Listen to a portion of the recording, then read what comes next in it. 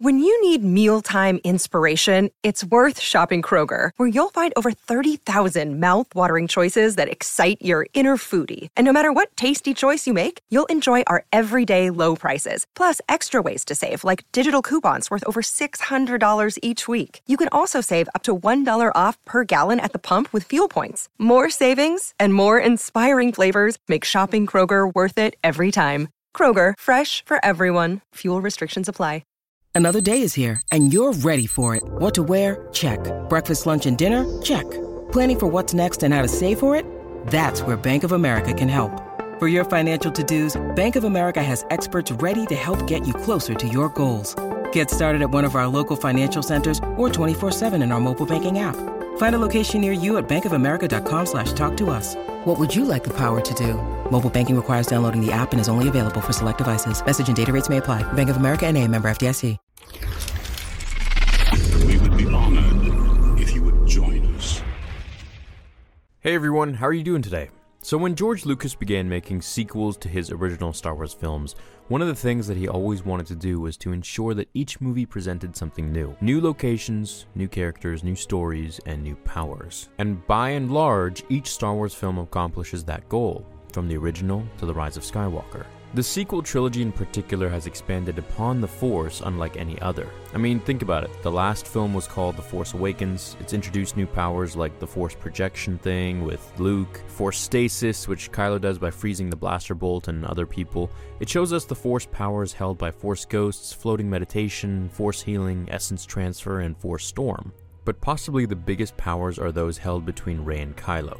And before I continue, there will be spoilers for episode 9 here, but by this point you guys have all seen it, I'm pretty sure, so let's continue. Rey and Kylo held a bond unlike anything we've seen before in Star Wars. At first, I didn't really understand it, and I'm still trying to make sense of it, the whole teleportation of objects thing, but it's actually kind of explained. They could see each other's innermost thoughts, communicate and interact with each other over vast distances as if they were in the same room with each other, transfer objects from one another over the same distances as well, and even resurrect one another. And why have we never seen these Force powers before? Some of these powers introduce big plot holes, since some of them, like Force object transfer and Force resurrection, could have come in pretty handy at various other points of the Skywalker saga. The simple explanation is given in The Rise of Skywalker and is because Rey and Kylo formed what's known as a dyad in the Force. We've never heard this term until now, so allow me to explain what little we know about it. A dyad is a pairing in the Force between two individuals. In Episode 9, Kylo tells Rey, "My mother was the daughter of Vader.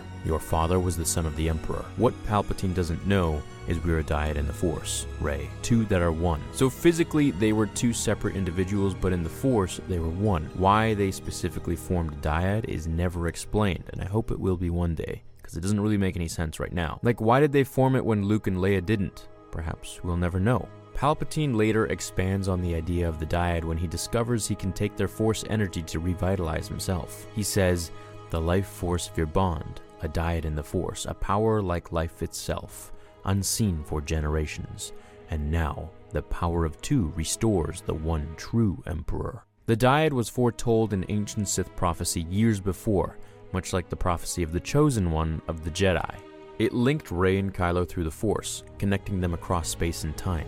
Snoke discovers this in The Last Jedi and uses it to bridge their minds so that they can interact with each other across the galaxy, even to the point of having physical contact with one another. Whether or not Snoke realized this connection was due to Rey and Kylo being a dyad is a little vague, but the Star Wars Visual Dictionary suggests that he did know but never told the Emperor, since he doesn't know until Rey and Kylo are actually in front of him. This dyad allowed Kylo and Rey to have a clear sense of what the other was thinking, as well their hopes and fears. In combat, when the two formed together as one, their abilities mirrored and amplified each other, like in their throne room fight against the Praetorian Guards. And with each passing moment, their connection grew stronger. In Episode 7, their mental connection is established when Rey can push back against Ren's mind probes. Even Kylo says that he feels something when he tells her, "Don't be afraid, I feel it too." At this time, he never suspected their dyad connection. As a side effect of both their bond and probe, Rey assimilated some of Kylo's knowledge and Jedi training, which continues on through the next films and helps explain how Rey got so powerful so quickly, which, in my opinion, I'm not really a fan of that, but it is what it is. It's an interesting dyad connection.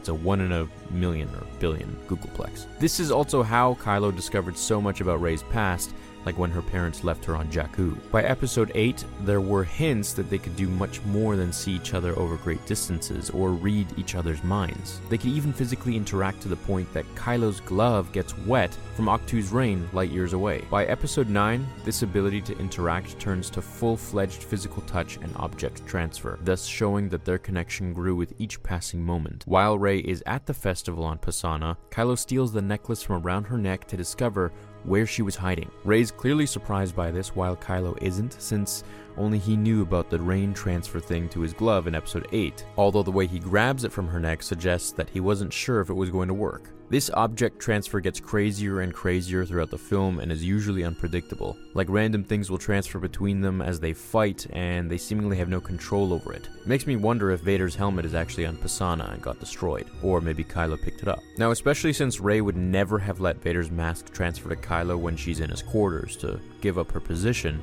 it kind of alludes to the fact that they don't really have control over this. But as their connection grows, so does their control over their powers until they master them. By the time Kylo comes to help Rey on Exegol, she's able to consciously transfer Anakin's lightsaber to him in order to help him in his fight against the Knights of Ren. That was a pretty cool scene, but I mean, it's just so convenient.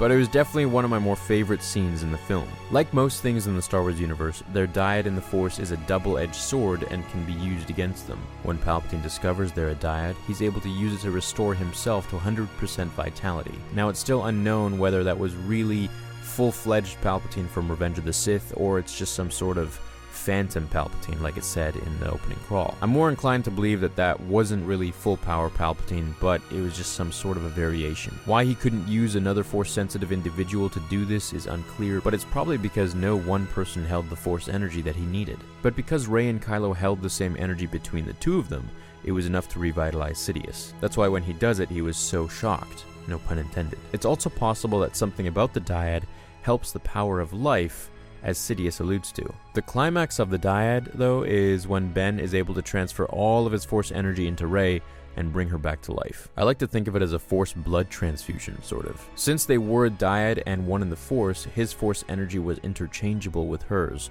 which allowed him to transfer his energy to her and bring her back from the dead. However, this was at the sacrifice of his own life, since it required everything he had to bring her back. Now, if you're interested in why Ben could do this but Anakin couldn't do it with Padme, definitely check out my video that I'm about to make on this.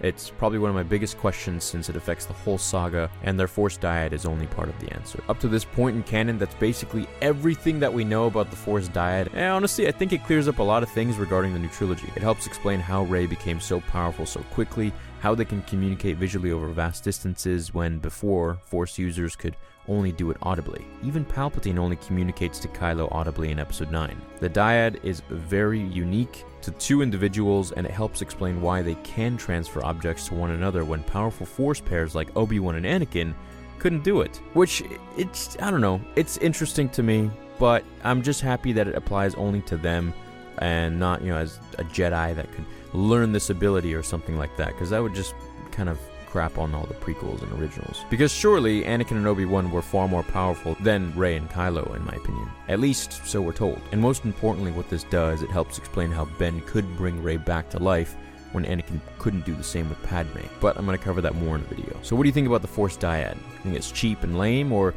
you think it explains properly how Rey and Ben shared this special connection? Either way, thanks for watching this video. Hope you have an awesome rest of your day, and I'll see you in the next one. Until then, remember, the Force will be with you, always.